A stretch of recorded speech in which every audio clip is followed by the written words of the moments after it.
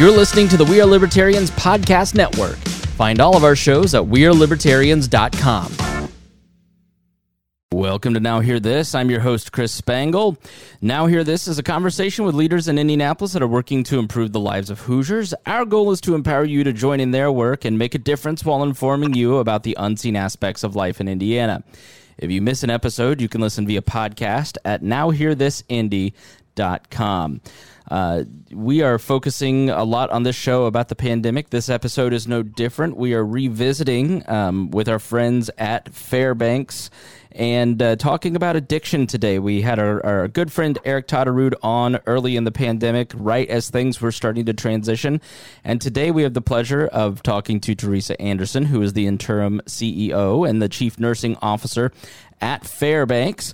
And thank you for joining us, Teresa, but also for those who didn't catch that initial episode, what is Fairbanks and what do you do?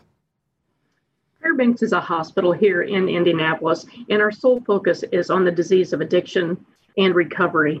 Fairbanks has been around for 75 years, so this is not new to us. And with the COVID epidemic and things that have gone on right now, it's just made this situation actually worse for people, unfortunately.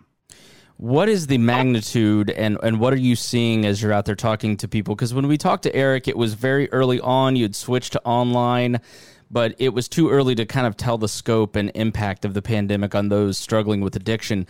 What have the last few months been like? The last few months have actually been very challenging, not only for us internally in managing and helping people, but also just the public. And by saying that, what I mean is that the disease of addiction is basically even more challenged by the isolation that happens with patients. So one of the key points that I wanted to make was from the IU Grand Challenge, and this is just some details around that. But quoting them, it says, "Those of us who work in the field of substance use disorders became concerned for those in recovery as that pandemic spread. Social distancing was put into place. Social connection and support is key to that recovery process. And without them, relapse is more likely. When people with opioid use disorder relapse, there's more than a loss of sobriety. Sometimes there's a loss of life. And how tragic is that? 78% of the people interviewed for the IU Grand Challenge report higher levels of stress before the pandemic, primarily due to job or family responsibilities, job losses, reductions. And those changes in routine, coupled with that unstructured free time because they can't get the recovery support that they need, make that recovery much more difficult. And that stress contributes to that loneliness, frustration, and hopelessness. So, that is very sad and unfortunate what's going on. And because of that pandemic, we have limited spaces, not only internally in our inpatient setting, but also in our outpatient settings, in our group rooms. So trying to serve the most people with limited space has presented a lot of challenges and unfortunately has restricted what we can do at this point in time. But we're hoping with the changes and things that are going on right now, opening up some of those services, being careful with that, we can serve more people. So how many people do you typically serve? I mean, and how much more do you have to go? I mean, I'm sure there's an infinite amount of need that you could progress. You don't want to put a cap on it, but give us an idea of the facts and figures of Fairbanks. Well, going back, like I said, Fairbanks has been here for 75 years. We were the first alcohol treatment center here in the state of Indiana, known as the Home for Alcoholic Men. Then we also had the first unit in Indiana solely dedicated for treatment of women. In 1982, we started treating adolescents. This is a disease of kids. Addiction is out there in those teenagers too. We hear that in the news all the time. It's very, very sad. Last year, we joined with the Community Health Network. So we're part of that Community Health Network, and we're very proud to be affiliated with them. But last year, Fairbanks reached more than 18,000 individuals through treatment, education, and outreach. And by doing so, it was $1.5 million of patient assistance. That's incredible. But there's always more need out there. Oh, absolutely. Absolutely. And, you mentioned that 78% said that they're struggling. And obviously, I mean, I think almost everybody is dealing with some level of struggle through 2020 for various reasons. But why are people who struggle with addictions of various types more susceptible in this environment? Primarily relates to that social isolation. We have recovery groups that meet here and all over the state, but that support from one another is essential in that ongoing recovery process. And by limiting those or now not having those available to them, they are isolated. They have free time. They struggle. They've got concerns with employment or their family. That exacerbates that feeling of cravings to want to relapse. So that's the cycle that these people are in right now. And it's very unfortunate because some of the questions we keep getting asked are, when can we reopen these again? And the fact is, we just have to be careful at this point. So, meetings, friends that I've had that have struggled with maybe alcohol addiction or other substance abuse issues, going to a meeting is critical. And so in the era of a pandemic, how have you transitioned from those in-person meetings? What are you doing? Are you able to do any in-person meetings, or is it all online at this point? For our outpatients, we can do telemetry or telehealth visits. We can do kind of an IOP, a virtual kind of support with that. Obviously, we have our inpatient and our outpatient. So we are opening those back up, and we're always looking for different kind of ways to do that. But much more growth in that virtual and online. Talking to Teresa Anderson, who is the interim CEO and Chief Nursing Officer of Fairbanks. Their website is fairbankscd.org. And, if there's somebody listening right now, let's start with the individual and then and I'll ask about the family and friends. But let's say somebody out there is listening and they think they have a problem and they don't know where to start. And that's usually the hardest part. Like 50% of it is just getting moving in terms of recovery. What would you say to that person? Where do they begin? How do they get help? What are some resources that you'd recommend? Well, they can always go to our webpage, and that is our Fairbanks website is Fairbanks, FAIRBANKSCD.org. So one can reach out there. They can call, there's a number on there. They can call our access center and reach out to make an appointment. But one of the things that we wanted to say too was, getting here and making that appointment is just the first piece of that.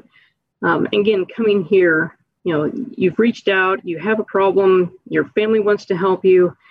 There's a stigma associated with substance use disorder.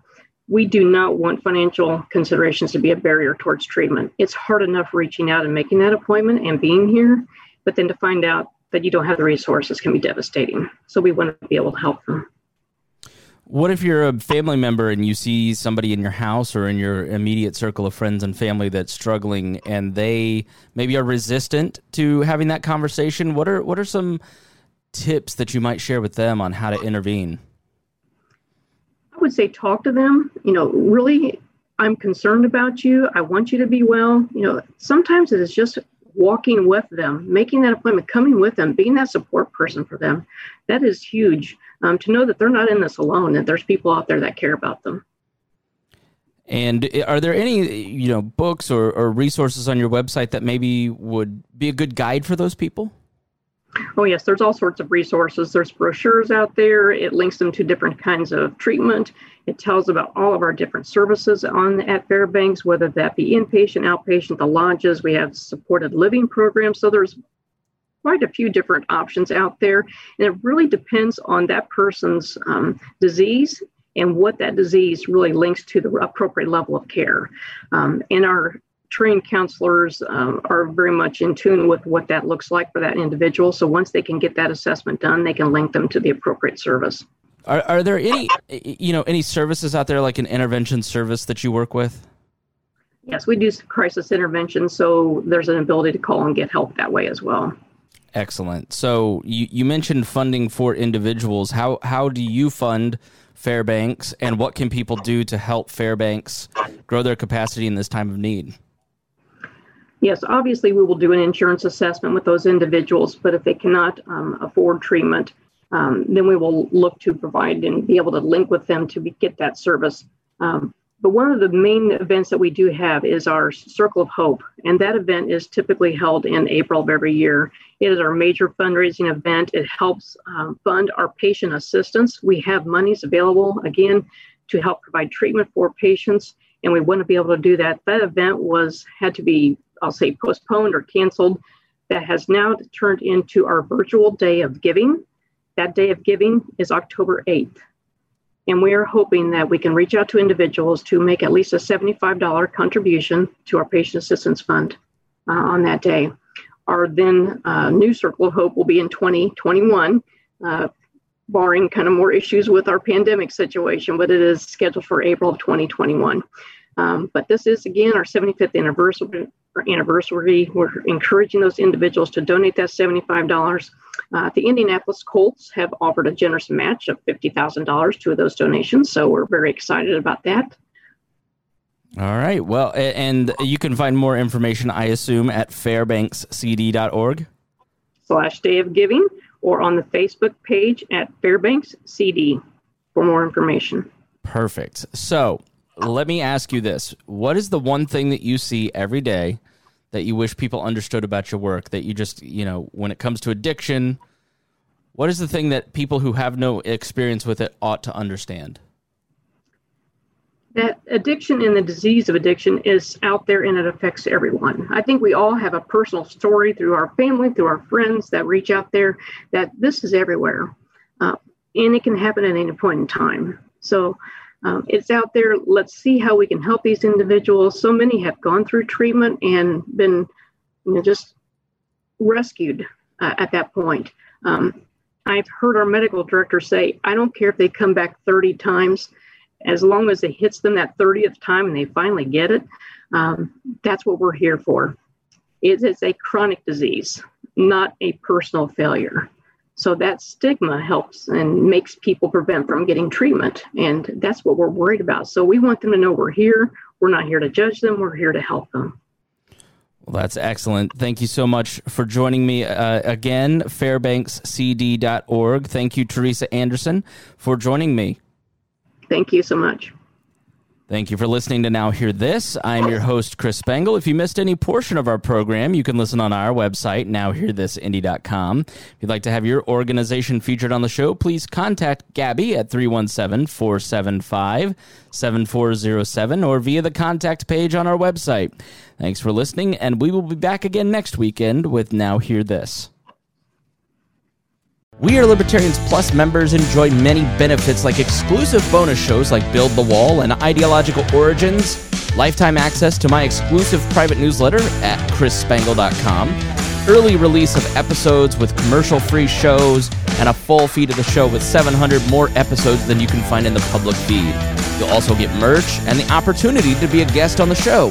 Most importantly, Wall Plus members support a new generation of opinion journalists by bringing an independent libertarian perspective to the news.